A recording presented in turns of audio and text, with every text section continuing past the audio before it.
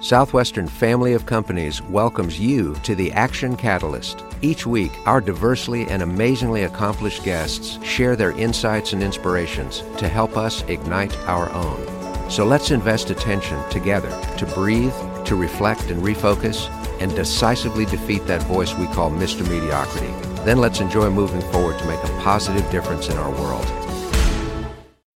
We are excited to introduce you to our guest today, Eyal. An author, speaker, and thought leader, Nir writes, consults, and teaches about the intersection of psychology, technology, and business. The MIT Technology Review dubbed Nir the prophet of habit-forming technology. Nir founded 2 tech companies since 2003 and has taught at the Stanford Graduate School of Business, where he also attended. He is the author of the best-selling book, Hooked: How to Build Habit-Forming Products, and his newest book, Indistractable: How to Control Your Attention and Choose Your Life. In addition to blogging at nirandfar.com, that's Nir and far.com, Nir's writing has been featured in the Harvard Business Review, TechCrunch, and Psychology Today. He is also an active investor in habit-forming technologies. Enjoy this episode. Here's your host, Dan Moore. Well, this is Dan Moore, and welcome to the Action Catalyst. We are very excited today to have Mr. Nir Eyal with us. Nir is an author, he's a lecturer, successful entrepreneur, successful investor, and he's got some insights to share with us that will make a huge difference to each and every one of us. So I want to just welcome him first of all. Nir, welcome to the Action Catalyst. Thanks so much, Dan. Great to be here. Well, you are a speaker, you're a seminar leader, you're a contributor to many of the most important business journals, you're a published writer, you're a teacher. And you did all that before the age of 2, right? That's right. Could you share with us some of the major pivot points or the influences that sort of got you from there to here? Sure. So let's see. So I started my career in management consulting. I worked at BCG for a few years and then started my own business. I started a solar energy company and then sold that a few years later.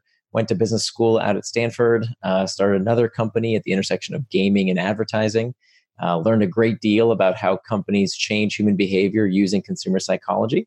And then that company was acquired and I had some time on my hands and wanted to understand the psychology of how we could use products and services, specifically these new products at the time that we called apps on our phones. Apps back then when I got started didn't mean apps on the phone because apps on the phone didn't exist. The Apple App Store launched in 2008, and we started this company in 2007.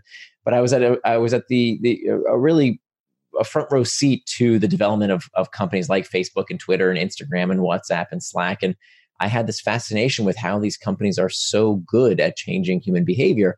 And what I wanted to do was to kind of get an inside perspective, and I had that front row seat from my last company, in order to democratize those techniques. And so that's why I started working on what would become Hooked. Originally, I just started a blog about this topic. And then that turned into a class that I taught at Stanford for many years at the business school and then later at the design school. And it was in that process that this methodology that I call the Hook model, this 4-part model that explains how to build habit-forming products was formed. And the idea was to use those techniques for good. The social networks and the gaming companies have known these methods for years and years. And my idea was, why can't we build all kinds of healthy habits, education habits, financial saving habits, health habits, exercise habits, using the same methodology. And that's exactly what's happened in the past 5 years since Hooked was published. And then soon after Hooked was published, I realized that the tide was turning in a way that I, at the time, had to convince people that these products and services were designed with your psychology in mind. That was something I had to convince people of back in 2014. Well, today I have to convince no one of that. We all have seen how persuasive these technologies are when it comes to our iPhones and social media and YouTube. I mean, these devices do persuade us to do things sometimes that we want to do and sometimes things that we later regret. And so that's when I started working on Indistractable, because I found that in my own life, I wasn't staying on task. I was doing things that I would later regret. I would spend time with my daughter, and instead of being fully present with her, I was on my phone. I would sit down at my desk and say, okay, now I'm definitely going to work on that big project that I've been delaying. And I'd find that I'd check email for 30 minutes instead of doing the thing that I knew I wanted to do. And so I figured out, I have to do something about this. If I'm suffering from this, and I know as an industry insider how these technologies are built, then I'm sure other people are struggling with it as well. And that's certainly been the case. And so that's really why I wrote Indistractable, so that we can get control over this problem that I think a lot of us have. And what I discovered in the process is that the answer wasn't quite so simple. I thought the technology was the problem, but it turns out that distraction is really the problem. All distraction. And distraction is nothing new. Socrates and Aristotle talked about it 2,500 years ago. They called it akrasia, the tendency to do things against our better interest. And the fact that it's not a new problem helped me understand that there's something deeper here that we have to get to if we are to put distraction in its place. Mm-hmm. Well, you write on the intersection of psychology, technology, and business. So this is very much in the sweet spot there for what you're talking about. Absolutely. I find that interesting when you say it's not the devices that are at fault, because there's a lot of literature that says the screen time is the problem, the ease of use is the problem, the alerts and the notifications and the always on, these are the issues. But the subtitle of your book is Learn How to Control Your Attention and Choose Your Life, which puts it back in the hands of the user. Right. And there are certainly people out there who deserve special protection. I think children, clearly, there's lots of things in society that we don't let children do. I wouldn't let my 11-year-old walk into a bar and order a gin and tonic. I wouldn't let her saunter up to a poker table and start, spending money on gambling, because she's not ready for that. And so clearly children deserve certain protections, online and offline. And I think the second category of people that deserve protection are people who are pathologically addicted. And there's a real distinction there, because I think we like to throw around this term that we are all somehow addicted, that technology is addicting all of us. And I think that's a very dangerous turn of phrase, because of two reasons. One, I think it minimizes the pathology that is a very serious condition for people who are suffering from addiction. Those are the people who actually do deserve our protection and our help. And second, I think it lets the rest of us off the hook, meaning that when you call something addictive, and the reason people love using this term is because addiction denotes a pusher, a dealer, mind control. And that's not what's going on for the vast majority of people who use these technologies. If anything, it's overuse. But look at what happened when I changed the term from addiction to overuse. Addiction is being done to me, right? That's something that I can't control.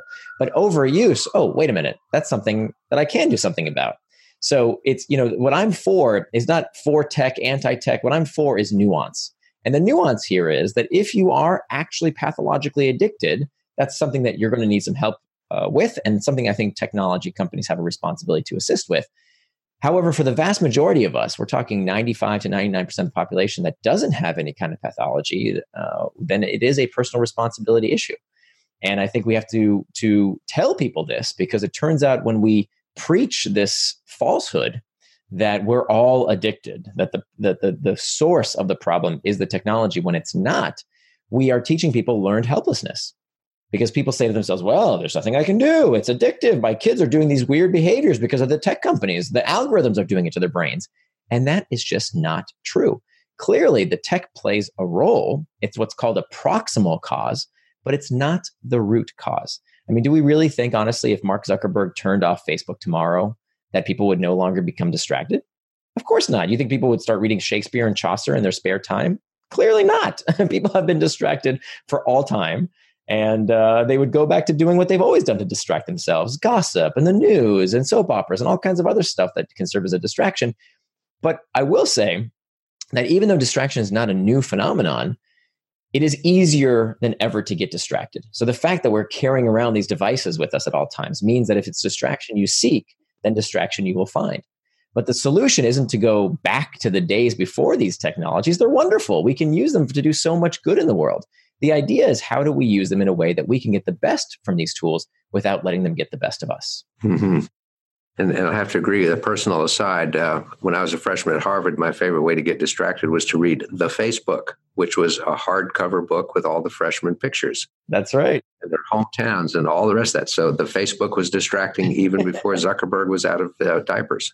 That's exactly right. That's exactly right. It is. I mean, so you think back 2,500 years ago, Socrates and Aristotle were talking about, boy, isn't the world a distracting place these days? Why can't we go to the good old days before the written word?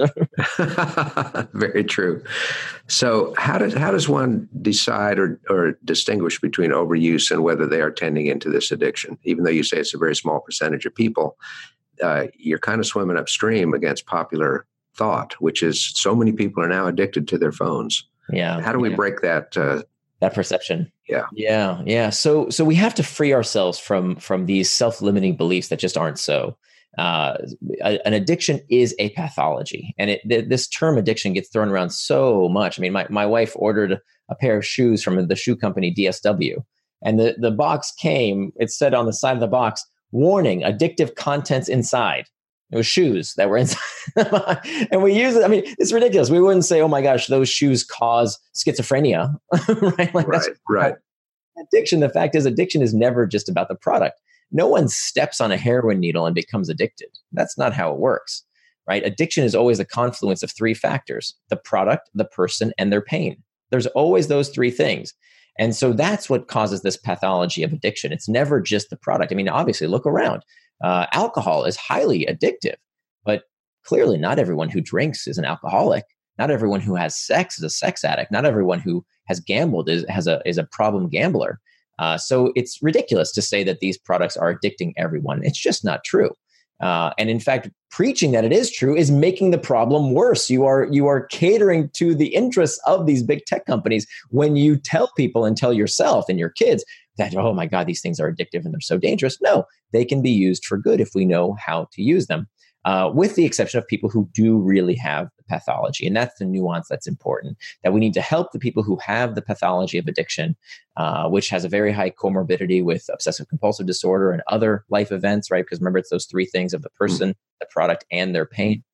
And so for the rest of us, I think it's time that we kind of sober up and understand what's going on. I think the metaphor I like to use is, look, these products are teenagers, right? So Facebook was started in 2006, so it's 13 years old. And for many of us, this is kind of the experience that many of us had as teenagers. The first time we drank too much, we drank too much. We didn't know how to hold our liquor, and we got a headache the next day. We got a hangover, and we woke up and we said, "Oh, I'm never going to drink again." And that's what's happening today with our technology. We say, "Oh my God, we're overusing it so much. I don't want it anymore. Let's ban these companies. Let's legislate them." And I don't know if that's the answer. Alcohol can be a wonderful thing if it's used responsibly and in moderation. And I think it's the same thing when it comes to our technology, and all distraction for that matter. It's about understanding the difference between how to use these things in a way that can benefit us. And the fact is, they're not going away. Right? Like, no. If you wait for the regulators to do something about it, or if you wait for these companies to make their products less engaging, if you hold your breath, you're going to suffocate. It's not going to happen. And do we want them to make their products less engaging? I mean, let's think about it here. Hey, Netflix, can you please stop making your shows so entertaining? I like to watch them too much. That's ridiculous. We want products to be engaging. And so we have no choice but to learn how to put these devices, these products, in their place. And the good news is it's not that hard. Addiction is defined as a persistent compulsive dependency on a behavior or substance that harms the user. It's something that despite efforts to stop, it's very, very difficult to stop without help. Well, for the vast majority of people out there, they haven't even tried to stop. They haven't even tried to figure out ways to put the technology in their place. 2/3 of Americans never change their smartphone settings. Right? It takes 10 minutes to turn off notification settings, and there's nothing Zuckerberg can do to turn those back on. And yet we complain endlessly about how addictive they are. I think we need a bit of a reality check. Yeah, that makes total sense. Well, one thing also is that if we say this is the problem, then we're really saying it's external to me, and I get to give up responsibility. Absolutely. Fundamental change always starts with somebody saying, I am the one responsible. Right. So we can blame it, but it's not going to get the problem solved. Couldn't said it better myself. So what are some of the steps then to control our attention and choose our life, given the fact that we have opened our floodgates of attention toward these devices or toward other distractions instead of the job we're supposed to be doing? Right. So give us some insights into what's coming out in the book. Absolutely. So first, we need to realize that the problem is much bigger than just our tech tools. That if it's our smartphones and Facebook today, the last generation it was television and video games. Before that, it was the radio. Before that, it was the novel. I mean, every generation has this moral panic around some kind of mind controlling device or technology, all the way back to the written word. This is not a new problem, and we will do what we have always done, which is two things: we adapt and we adopt. We adapt our behaviors and we adopt new technologies to fix the last generation of technology. And so what I want to help people do is with this idea of adapting our behavior. How can we adapt our behavior in a way that, again, we can get the best of these tools without letting them get the best of us? And so to do that, we have to really start at first principles. Not only why do we get distracted, but why do we do anything? What's the seat of human motivation? And most people, if you ask them, what drives people, what motivates people, they'll tell you some version of carrots and sticks. And this comes from Freud's pleasure principle, which says that human motivation is spurred by a desire to seek pleasure and avoid pain. But it turns out that neurologically speaking, that is not true. That in fact, that motivation is not about the pursuit of pleasure and the avoidance of pain. It turns out that only one factor influences us, and that is the desire to escape discomfort. That all motivation is about the desire to escape discomfort. This is called the homeostatic response. And we know this physiologically, right? If we feel cold, we put on a jacket. If we feel hot, we take it off. If we feel hunger pangs, that doesn't feel good, we eat. And when we're stuffed, that's uncomfortable, we stop eating. And the same rule applies to our psychological sensations. So when we are lonely, we check Facebook. When we're uncertain, we Google. When we're bored, we look at ESPN or stock prices or Pinterest or Reddit, lots of solutions to ease that uncomfortable sensation of boredom. And even the pursuit of something pleasurable is psychologically destabilizing, right? So seeking pleasure, wanting, craving, desire. There's a reason we say love hurts, because in fact, neurologically, that's what's going on. So what this means, if all human motivation is spurred by a desire to escape discomfort, that means that time management is pain management. And every life hack and guru's techniques out there to get more time out of your day is not going to work unless we come down to this fundamental truth that if we don't manage these internal triggers, these uncomfortable sensations inside us that spur us to action, then we will always get distracted by something. So the first step to becoming indistractable is to master these internal triggers, to understand how we can either fix the source of the problem or have tactics at our disposal to cope with the discomfort that we feel. And that those internal triggers drive us either to traction or distraction. So it's important we define what we mean by distraction. Many people think the opposite of distraction is focus. It's not. The opposite of distraction is not focus. It is traction. Traction. So traction and distraction come from the same Latin root, terhare, which means to pull. And they both end in the same 5-letter word, action, A-C-T-I-O-N. So traction is any action that pulls you towards what you want to do, things that you are doing with intent. The opposite of traction is distraction, any action you take that pulls you away from what you want to do. So that means if we can master our internal triggers, we can use them to drive us to either traction or distraction. And so this is the first step. We master those internal triggers. The second step, I'll run through them quickly and then we can dive into more depth. The second step is to make time for traction. The third step is to hack back the external triggers as opposed to the internal triggers. The external triggers are things in our environment, the pings, dings, and rings that prompt us to either traction or distraction. And then finally, the last step is to prevent distraction with pacts. And this is about using pre-commitment devices, an ancient technique that's highly effective to keep us from getting distracted in the first place. Mm-hmm. Wow, that was a lot in a very short order there. That's the high-level overview. We can dive into more depth in terms of, how do you do that? But that's the model. That's the strategy I want to get into people's heads.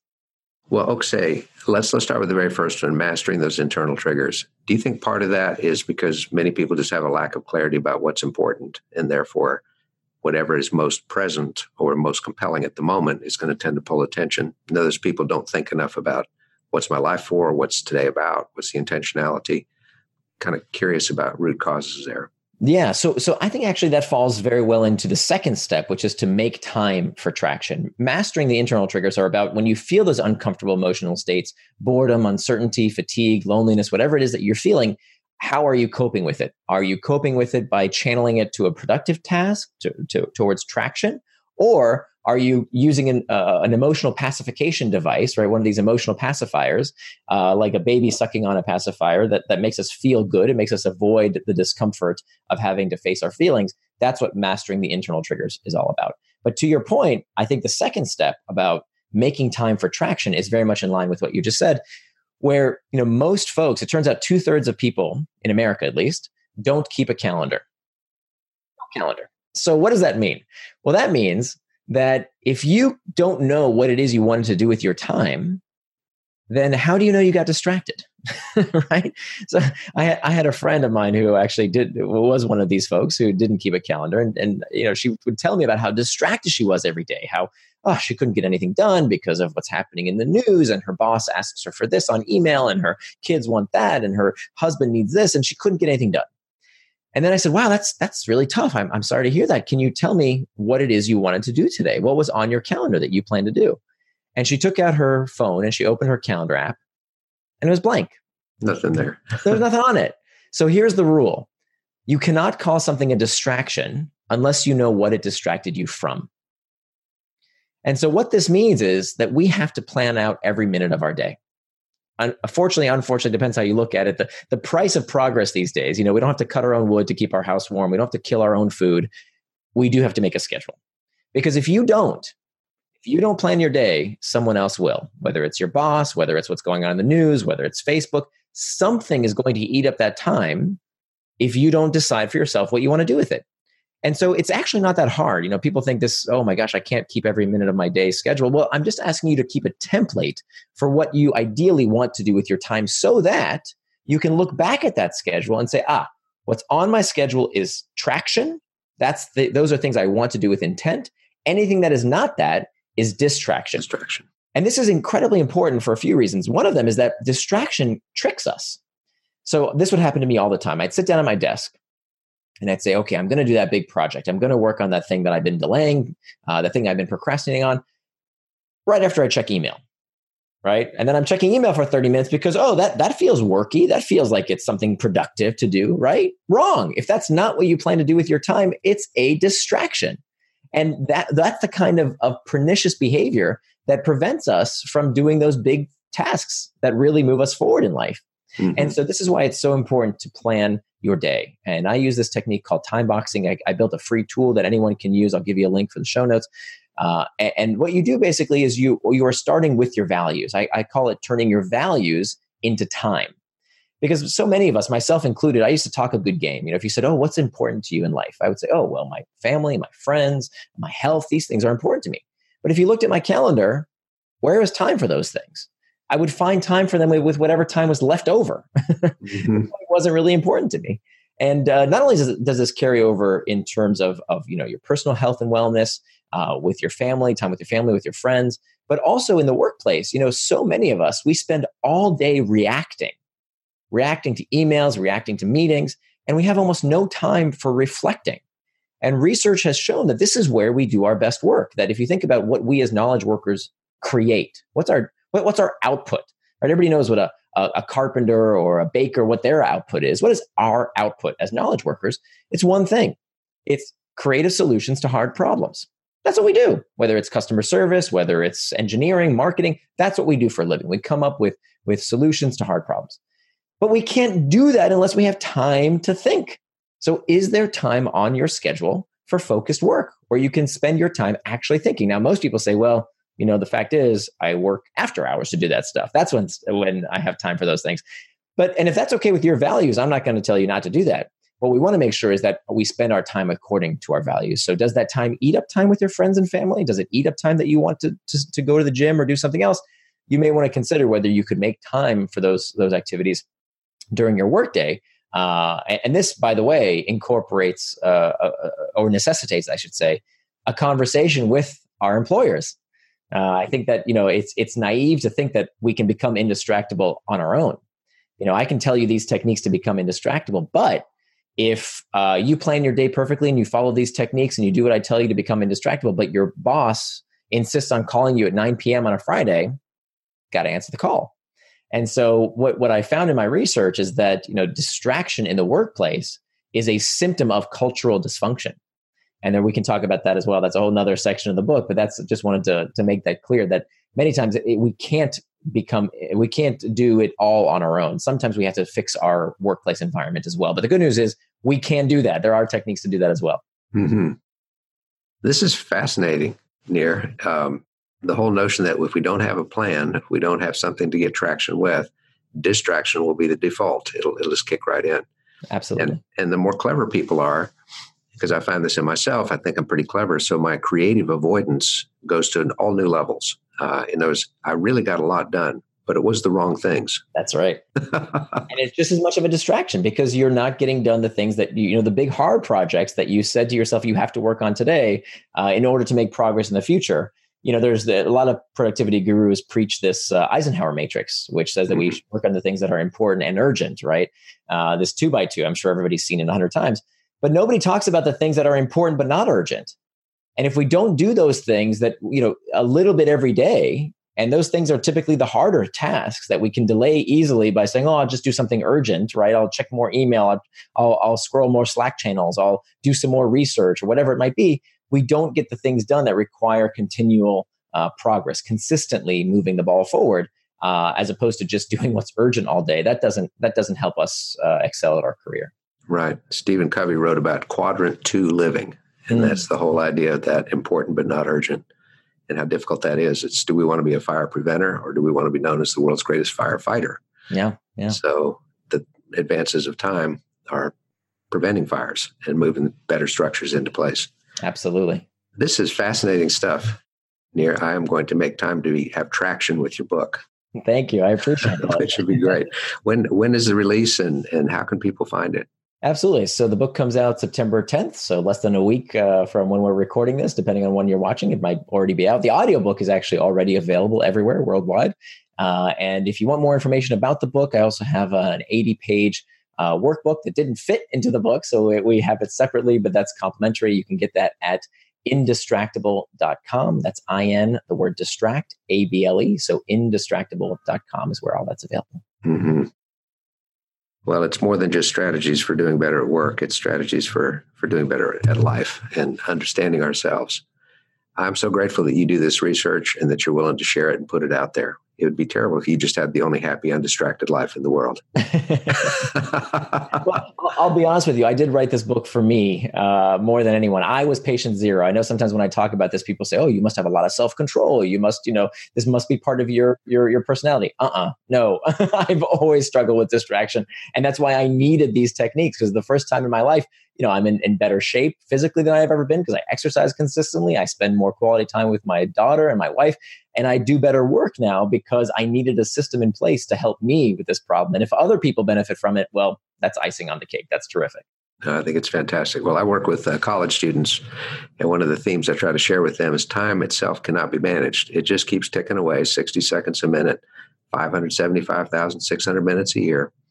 What we got to learn how to do is manage ourselves. And you're going to give us a whole set of new tools to do that in a great, powerful way. Absolutely. So, dear, thank you so much for being with us. My pleasure. Thank you so much. It was a pleasure. If you enjoy this podcast, please make sure to subscribe.